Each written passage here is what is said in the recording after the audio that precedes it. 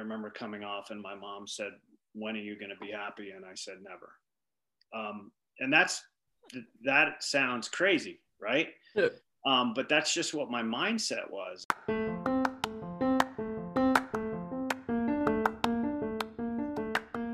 Hi, everyone, and welcome to Strive's How You Lead Matters podcast, where we discuss everything leadership. From tapping into your motivation to fueling yourself with grit, we're here to support you as you discover the character-driven leader in yourself and those around you. I'm Caroline Lettner. And I'm Jared Smith. Hey.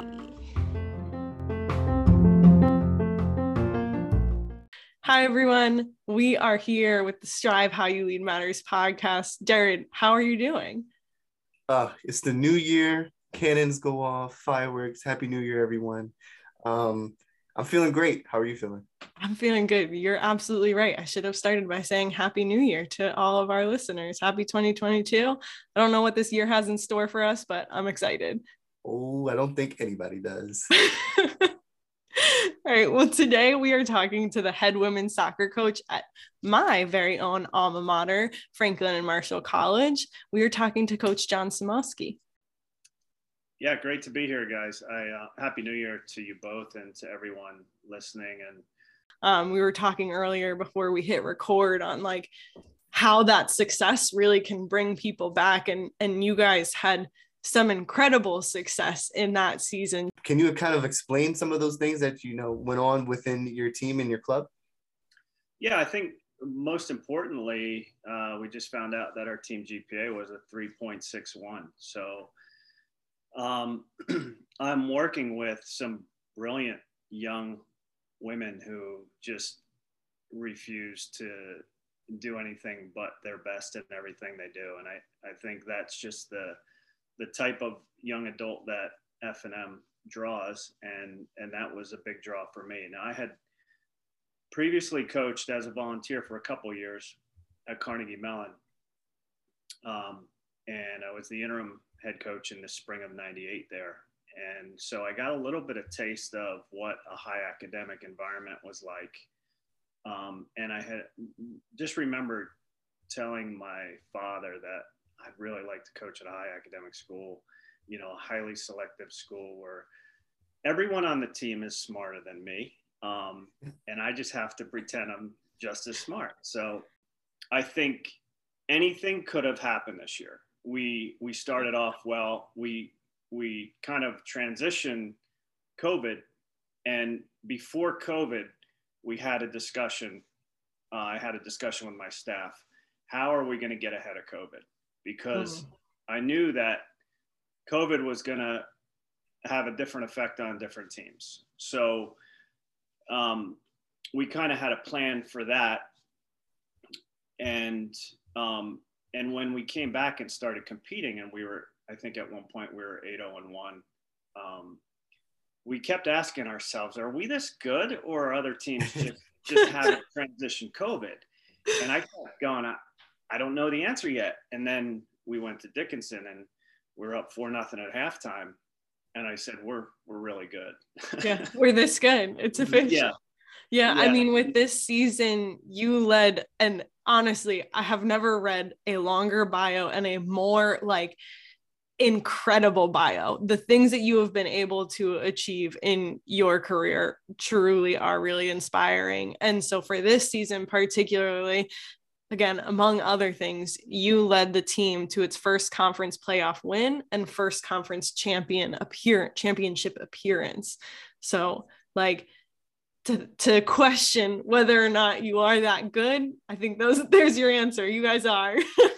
Well, yeah, so again, if you go back to the amazing players that we have on the team, there are so many things that become noise for a team. And so it could be someone that's not happy with playing time. It could be somebody that's having an argument with another player, and that noise becomes a huge distraction. And kind of sorting through that noise is really important, and it has to be done daily. I mean, you can't wait 2 or 3 days, because it could affect one player, which could affect one game. So I'm really big on solving problems and And really, it's like, for me, it's about having our players solve problems. So confrontation is a really hard thing. I don't like confrontation. Nobody likes it. But it's one of those things. It's one of those soft skills that you really need to have to be successful. And we have a leadership council that I meet with weekly in season, and we just discuss flat out what's going on. Like, and we talk about who might need me and who might need to have a conversation with me and who they might want to talk to. But we kind of don't let things drag on. And I made a bigger effort this year, although it wasn't, I can't say it's great, but I need to improve on it, but to try to just pull a couple players aside before practice and ask them how they're doing. Just so I can connect and see what they need, because I think one of my primary jobs here is to help them navigate their 4 years. So aside from winning, if they're not happy, I'm trying to find a way to get them to be happy. I've always been kind of a people pleaser. I don't like when people are upset with me. And so that's the kind of, to be able to say that to you is the more vulnerable side of me that I've come in touch with over the last couple of years. I think it's really important to be vulnerable. And I think it's really important to not be right. Yeah, I'm big into students, athletes, youth alike. I feel that they are the truest test of energy and really knowing if someone is genuine. And I feel like there are a lot of coaches that may ask, hey, how are you doing? But they're doing 15 other things. And you can read whether someone is interested in your answer or not. And it seems clear that like you have identified that, yeah, you may prioritize some of the technical aspect of the game because you really want to get into that.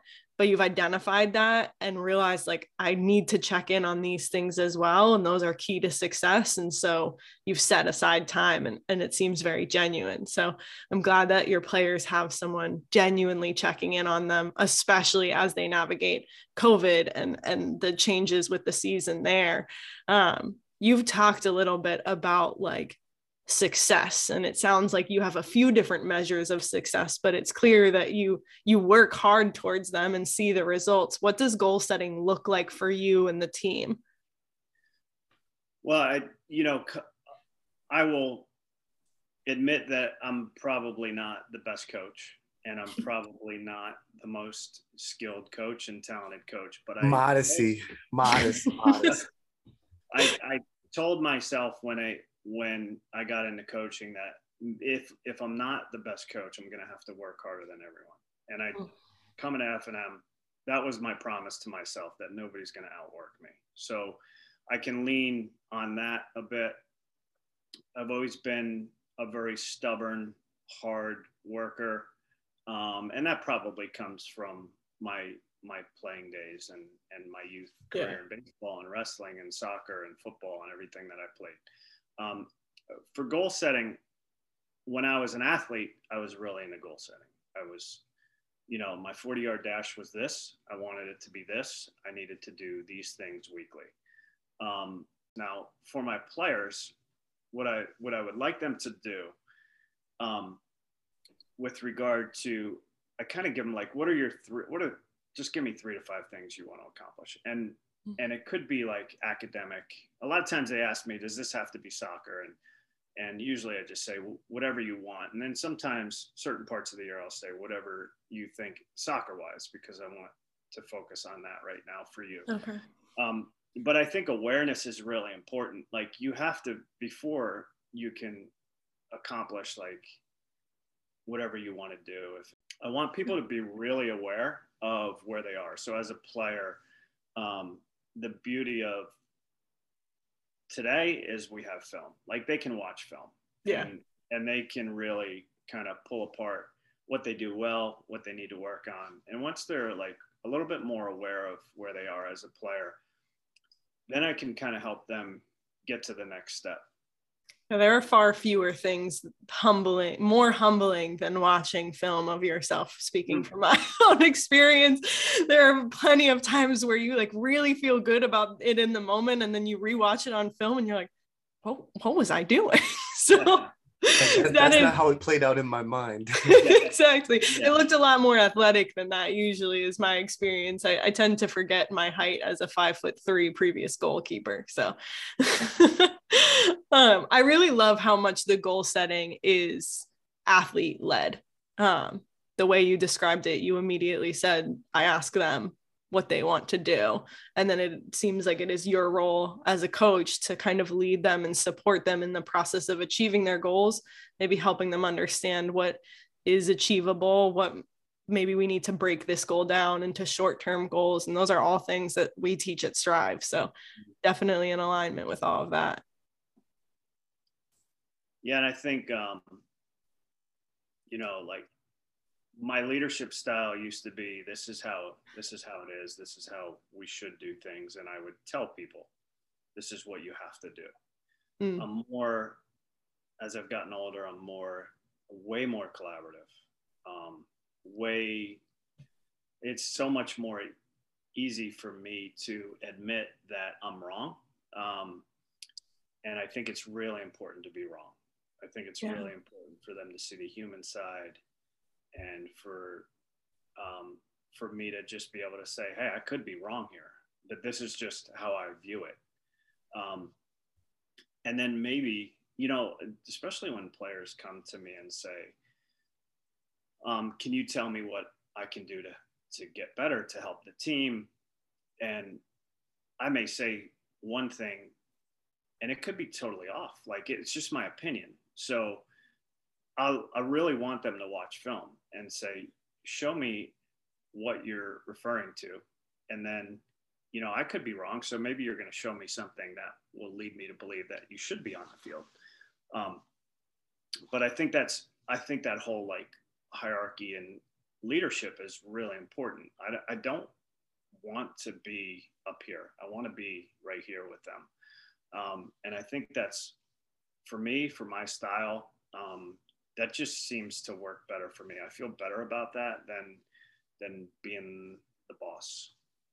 Yeah, absolutely. I think on this podcast, like Strive, our mission is to redefine leadership and to help people understand that, like you were saying, those soft skills of communication, empathy, respect, etc., like all of those are so crucial to a leadership role. And leadership isn't as much today about I'm the person at the top and I'm deciding what we're doing.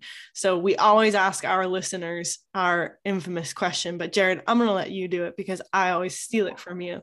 So Jared, it's your question. Ask the leadership question, Jared. No, you asked the leadership question. The leadership question, that's your thing. I haven't found my thing yet. If you know, listeners, I haven't found my thing yet. I've been mulling it over, thinking it through. I don't want to steal your thunder. Go ahead. It's yours. Jared, your thing is definitely going to be sound effects, because as I edit these podcasts, I tend to find a lot of really great sound effects. But so, and this will lead into hopefully our conversation that we were having earlier about your title. But Coach Samoski, how do you define leadership? Oh, that's a tough question. I mean, leadership means a lot of different things to a lot of different people. To me, I think you're really, there's leadership can be good and it could be bad. I can be a person that leads players to lose, and that might be my goal, which sounds kind of crazy, but maybe that's a bad example, but like, that's not a bad example. They're the NBA tanking, perfect example. I'm not even going to say a coach's name, but yes, that's a perfect example. But so to me, leadership is trying to get one or more people to accomplish something. And it's typically, good leadership is getting someone to do something that they wouldn't have done without you. So I'll go back to, it could be the last player on the bench, the last player that would go into a game. I kind of see my goal is I mean, you're trying to get that player to buy into their role. So whatever their role is, I really want them to embrace it, maximize it, and then just accept it, like, so for a player that may not play a lot, one player told me once, like, and this was a few years ago, she was kind of picking at the way I was communicating with players that didn't play. And she said, Coach, if you just give them a little bit of a glimmer of light, it could help. And I thought about that, you know, a lot. And I didn't buy into that. So now I lean more towards not focusing so much on the outcome. So the outcome is playing time. The outcome is winning, but what's the process look like? And there might be a player who's just not competing hard. And there's probably a reason for that. They're lacking a little bit of courage at the moment. So, and a lot of times that lack of courage is just a lack of self-confidence. So then you look at how do you build self-confidence? And it's a really hard thing. It's because self-confidence is, it's from previous successes, it's from encouragement, and it's from preparation. So I try to hit on those three things to help them gain a little bit of courage, because when we don't have courage, it's amazing how games go, but the whole chemical thing in the brain is off. So if you lose a tackle, you're going to lack courage the next time you go in for a tackle. So, and then you get into fight or flight and all that stuff. But it's really interesting to me how that can affect games. For sure. And then we get into, I don't see everything. So how does your leadership team really assert itself and work through those problems and have tough conversations? And our group has just been fantastic. That's great. Coach Summer, the whole time you were talking, I couldn't help but think of, I think I found my segment. It's going to be like the Sixer parallels.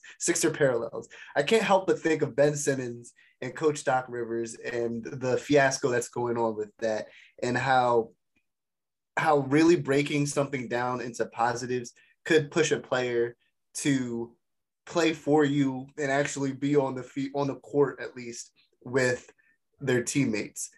If you know about Ben Simmons, then you know what's going on with that whole deal of him not playing right now for the Sixers, all because of a little Philly love. I'll describe it as. But I think being able to really show a player that might not play the things that the good things that they do and the things that they could improve on to give them a better chance at getting on the field, on the court, in the game, in the match. The way you were showing that, telling us those things was just perfect and spot on. I wanted to kind of open it up a little bit and to get it more of a general sports sense from you, Coach. How do you feel about sports in the sense of where it's going in the future? Well, I think it could go in a great place if we can take the internet down, because everyone's glued to their phone. And I think I see youth sports as where the showcases we go to, there's more pay to play kind of stuff, which is bad. They're expensive tournaments. They're traveling. They're on planes. They're in hotels. So for the families that are less fortunate financially are going to struggle to find the opportunities, which is a problem. And then just the way that it plays out there, these kids are playing 3 games in 3 days, which is far too much. So, we're seeing kids go down with injuries, and these are fatigue injuries. They're accumulation of fatigue injuries. And so the whole, kid goes from track practice to soccer practice to basketball practice in one day is kind of silly. All 4 youth players playing multiple sports, I think it's great, but also, as they're growing and maturing, too much is not good. I mean, it's affecting growth and physical growth. Kids aren't growing as much as they can physically because they're tired. And then when they're tired, and then they go home and they study, and then they go to sleep and they wake up at 6 a.m. for school. So they're on their phones until 2 a.m. So they're getting 4 to 6 hours of sleep. And someone that's probably in those youth years needs probably 9 to 11 hours of sleep. Yeah. And they're not getting that. So that's a problem. And there have been studies where, some schools have started school at 10 a.m. and have seen grades go up because kids are sleeping. The biological clock is now, instead of going to bed at 10 o'clock, which we used to do, they're going to bed at 2 a.m., but they still have to get up early. So that's a problem. Yeah. I don't buy into the whole, you can sleep when you're dead or whatever. Like, I sleep 9 hours a night. I mean, easily. And I just believe that sleep refreshes everything, like all of your organs, your brain. It just renews your energy for the next day. And I don't think people get enough sleep. Yeah, I think the hustle mentality is definitely plays a factor there. I see that a lot in college athletics, especially with the demanding schedule of basically a full-time athlete and a full-time scholar. And F&M certainly has pretty rigorous academics. I went there for those. I was excited for that challenge, but I think a lot of coaches have a difficult time managing that balance. How do you support your athletes in managing the student athlete balance and still getting 9 hours of sleep? Yeah. So none of them get 9 hours of sleep. We know that. So it's just trying to find ways to not interrupt the sleep they do get. So the first thing is they have to understand that sleep is the number one modality for recovery. So we kind of I give them, we do this past summer, I'd send out a weekly email and share some kind of information with them, whether it be through sleep or fitness or whatever. And so I send them a little bit of science on sleep and how important it is. The other one is just trying to get your mind to shut off. We do set up weekly mindfulness meetings. Now, not too many of them engage in that. Interesting. But for, maybe some of them do on their own. And so, we had a small group that seemed to do that the last couple of years. And I think that's really important. If you can shut your mind off for 20 minutes a day, I think it's important. Now, I personally don't do it because I can't turn it off. It just keeps going. I mean, it is certainly a practice. I used to, when I was teaching third grade, I had the pleasure of teaching third graders how to shut your mind off and how to do some of that. And in teaching it, you realize that it's really quite complicated. And I think that people see mindfulness as oh, I'm just going to take a few deep breaths, but that tracking the thoughts as they come in and out and being aware, but not attaching to them. We all can work on that. It is not easy. No, it's not. So that's another thing. I learned some pretty hard lessons at F&M my first year and a half or so. And the first one was, well, I believe this for maybe the last 5 years, just don't get them up early. Why would we want to get them up early? Is it so it's supposed to be tough? We got to make them mentally tough. And so denying them sleep for me is not getting them mentally tough. Mm-hmm. When we talk about mental toughness, there's got to be context to it for me. So it's got to be on the field. And it's got to be a specific example, and talk a little bit about courage and how you can go in for a tackle harder or whatever. That would be context to being mentally tough and believing in yourself and things like that. That's how I would kind of train mental toughness. I don't know. I don't even really know what is mental toughness. It's a weird concept for me, but so the big lesson was don't do anything on Sunday. Don't do anything on Sunday because it's really their only day. It's their only day to do whatever they want. So I'm very much an idealist, and I always so all of my readings and podcasts and the people in my life that have taught me the most about periodization and regaining freshness from your sport. It's all about, like, so you train really hard one day and then you recover, and then you train and you recover. And if you play 60 minutes or more in a college soccer game, you probably need 72 hours to fully recover and to replenish your glycogen stores and everything else, and for any kind of muscle damage to heal. So if you look at 72 hours, and then what's really important is some kind of active recovery the next day and then a day off. So there's game day, active recovery, day off. So if your game day is Saturday and you do some kind of active recovery, so the idealist in me says we need to practice Sunday so we can do active recovery.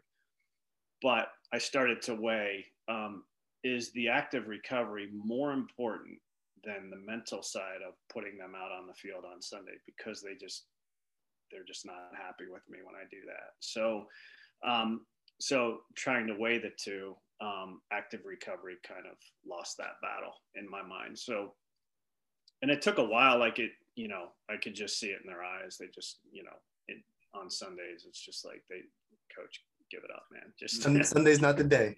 Yeah. So that's big, not getting them up early. Like if I have a choice in preseason, do we get up at 7 a.m. or do we get up at 11? I just like kind of turn the clock 7 a.m. to 6 p.m. with 2 practices, or 11 a.m.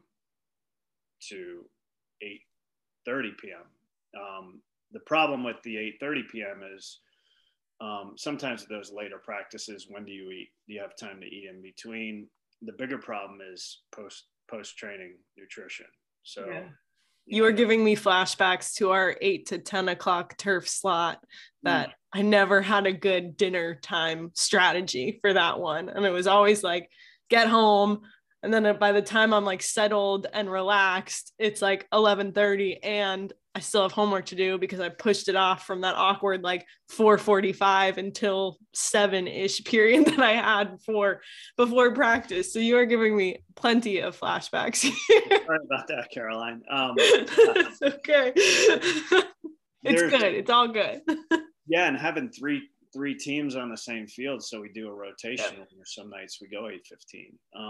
And then it's really post-game nutrition or post-training nutrition. So how do you, after training, I like to say, or science says that there's a gate that closes 30 minutes after training, that if you don't get calories in your body, that your recovery is going to be double. So as far as the time that it takes. So the beauty of this is that Turkey Hill is right across the street and they have really good chocolate milk. So it's so funny. I brought that up. We have a previous episode with a nutritionist here in Delaware. And she was talking about all of that, and I was like, I remember the chocolate milk and bananas post-practice, post-game, but I never really learned why we did that. I just knew that and I started to crave it. Like after a good practice, I was like, good chocolate milk would be really nice.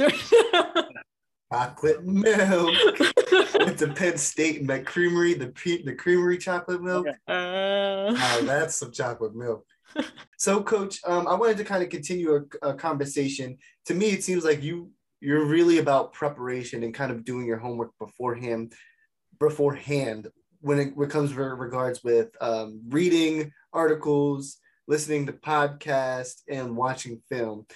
Do you try to instill those same values with your student athletes? I know you said you send them sometimes some articles to read, but do you try and push them to find their own paths, as in maybe actually watching a soccer game, a professional soccer game, or if they're interested on how to develop foot muscles? I don't know if that's a thing. Well, I mean, I'm pretty sure it's a thing, sure. But those type of articles in preparation, can you just speak a little bit to that? Yeah, I mean, I like science, and I think it there's a lot of information out there now. So the one thing that I try to steer clear of is yeah, I'm always thinking about association versus causality. So if can you explain that to people that might not know sure, what that yeah. means? So if you know, for example, if we had chocolate milk after practice and the next day training was awesome, that I can associate chocolate milk with great training the next day. And that's not necessarily the chocolate milk and the great training the next day is not a cause effect relationship. It's more my own association. Like I have no science to back up that because we drank chocolate milk last night, we had a great training session the next day. It could have been that on that particular day, it was a Thursday and nobody had a morning class and they slept longer. So, so everyone's always looking for the answer. Like there's always like, so that's why we reinvent the wheel all the time. So like in your business, it might be, we have this new logo and all of a sudden we have this many followers and you might make the association that it's because of the shiny logo and it may not be because of the shiny logo. So I think we have to really be careful about making associations that in our head are the answer to what we're trying to accomplish, because once you do that, you kind of get complacent, you rest a bit. I think like maybe that's part of the mad scientist in me is that like I never believe that what we did is the answer. I never believe it. So that's why I highly critical. Yeah, really critical, analytical.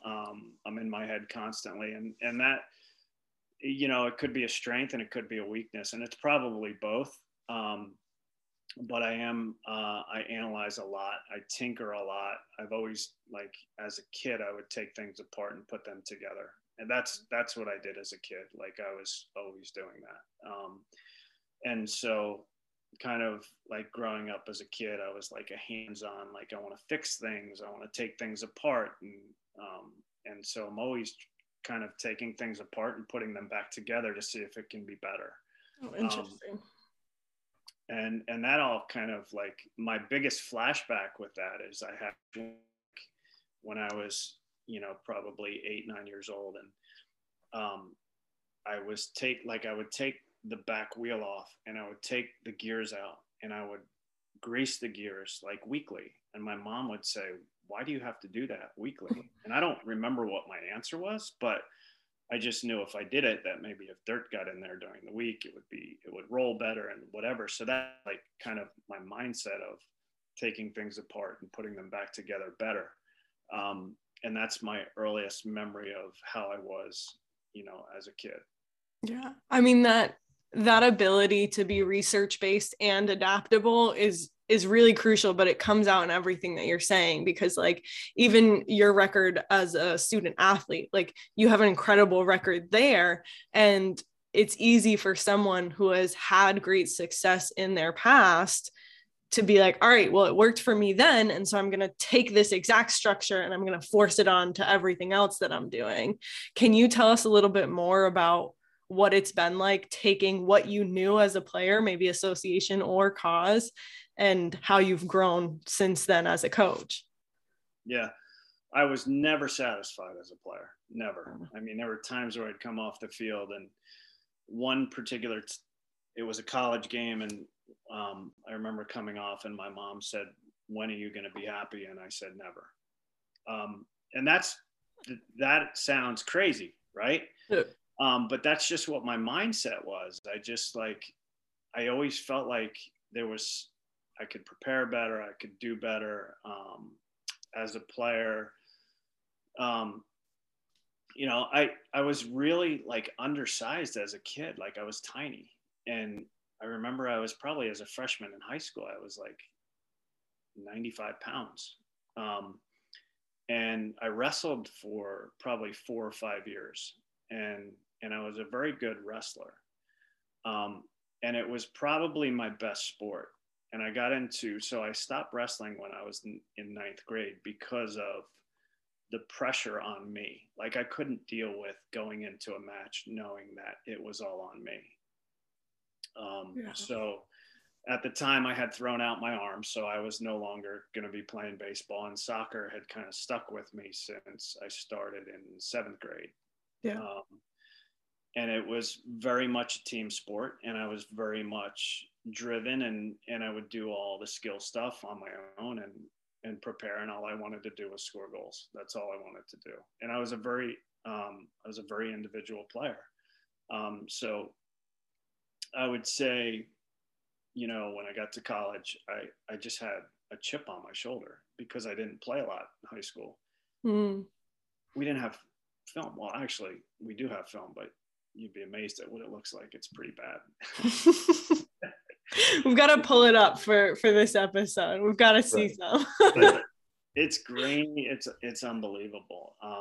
But you know, like we didn't have film to review. So if my coach told me, you know, you're not doing this, this, or this, I could never look at it and say, like, show me, you know, which is, you know, very different from what I referred to earlier in the podcast. But I was just so angry when I went to college as a player because I mean, for me, I wanted to prove something, and I wanted,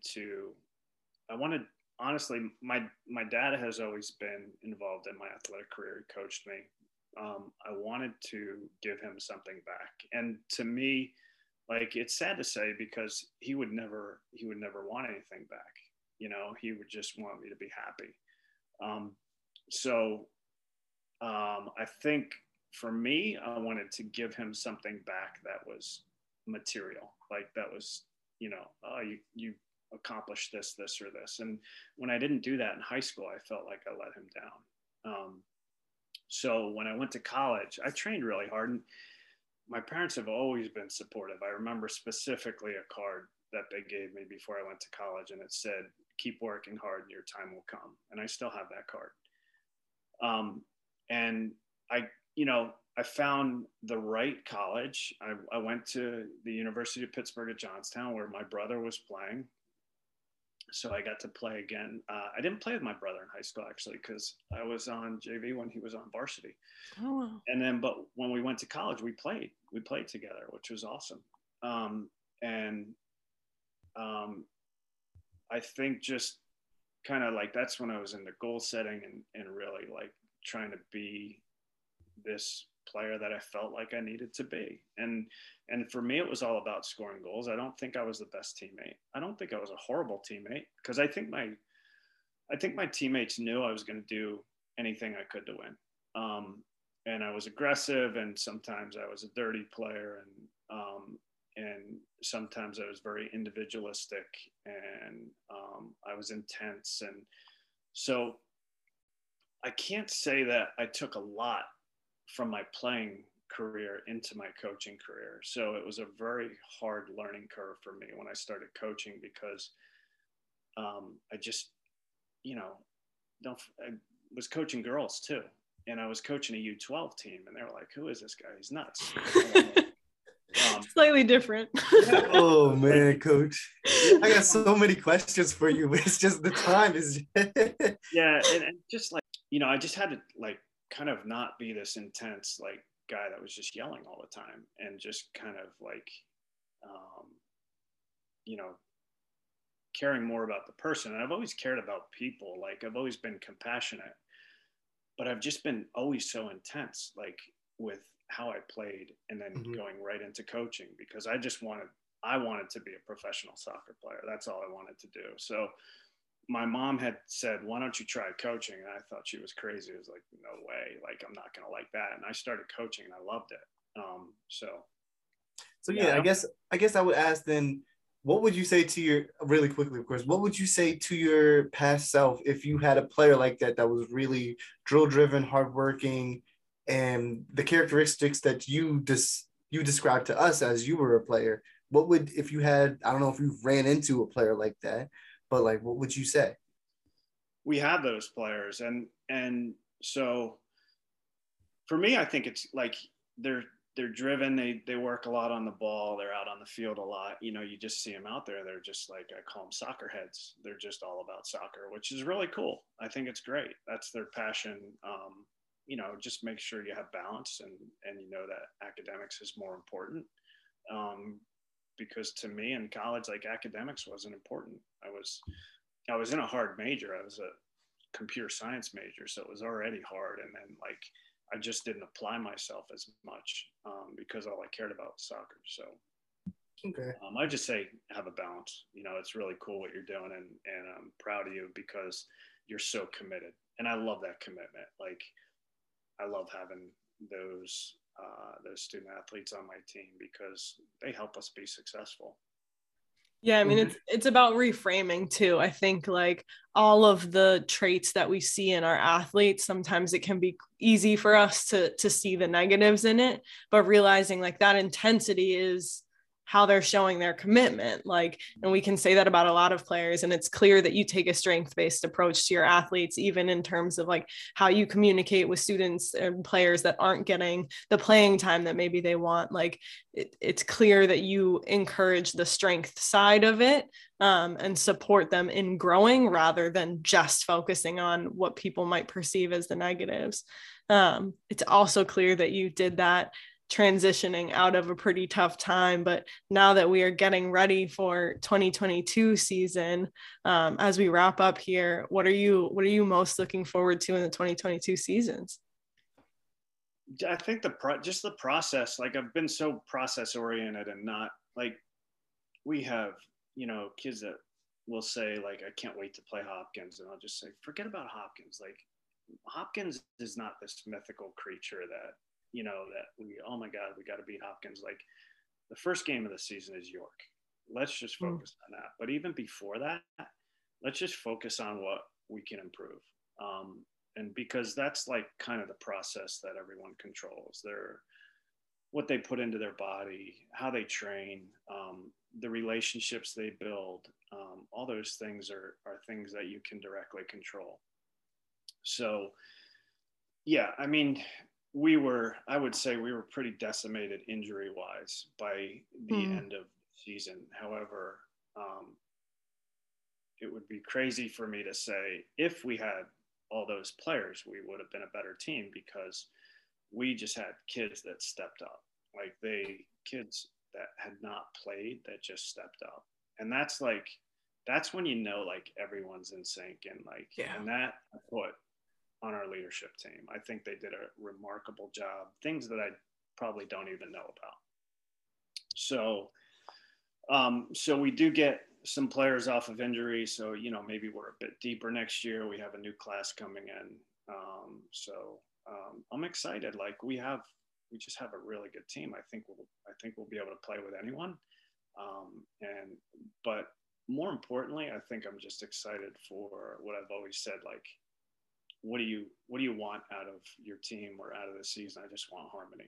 I want people to just feel the sense of harmony, that they're working together towards some kind of common goal, and we can move forward together and just feel good about that. And then if we have a great season like this past year and we can bottle it, what's in the bottle? And I like to ask that question, and nobody ever has the answer, because it's just like, it's not math. I mean, harmony, like, that word alone, you don't hear in the world that we're in frequently, but I think it really summarizes, like, what a lot of coaches are trying to get. You want your team to feel like a well-oiled machine, and it's everyone is playing their role and making it all go together. And I think you were spot on at the beginning when we talk about pushing our athletes to be more courageous. It is about those soft skills, and it is about, like, harmony has to exist off the field in order for it to exist on the field. Harmony has to exist internally. So checking in with them one-on-one is so important. So it's clear that you have done a great job with the Diplomats thus far, and I'm excited to continue to follow along. Is there anything else you want to close us out with? Go Dips. Hey. I need to know. What is this Olympic rower deal down below? Are you an Olympic rower? Is this a joke? Like, that's still on there. Oh man. So we did with the Harwood leadership, I was on a committee for that, and we did like a team building thing, and I was the Olympic rower. Time I was like, we got to ask about this Olympic rower thing. This is gold.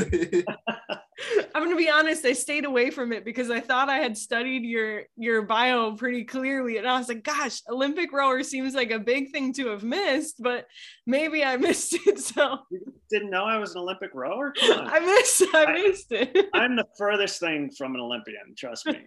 I don't know about that. You have the mindset for sure.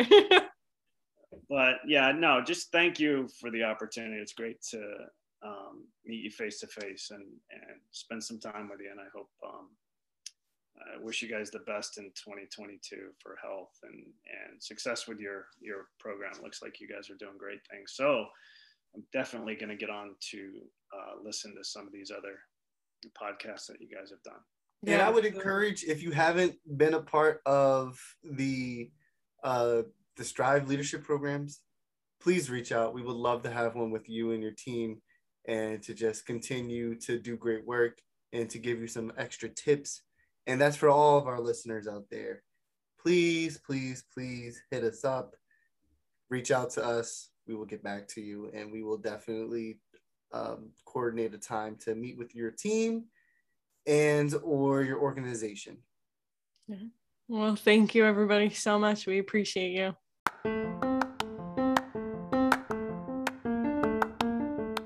And thank you to everyone who tuned in today. How You Lead Matters podcast comes out on a monthly basis. And if you are looking for more content, where should they look, Jared? You can follow us on all socials at How You Lead Matters, or email us today to schedule your own Strive workshop. Talk to you next month. Peace.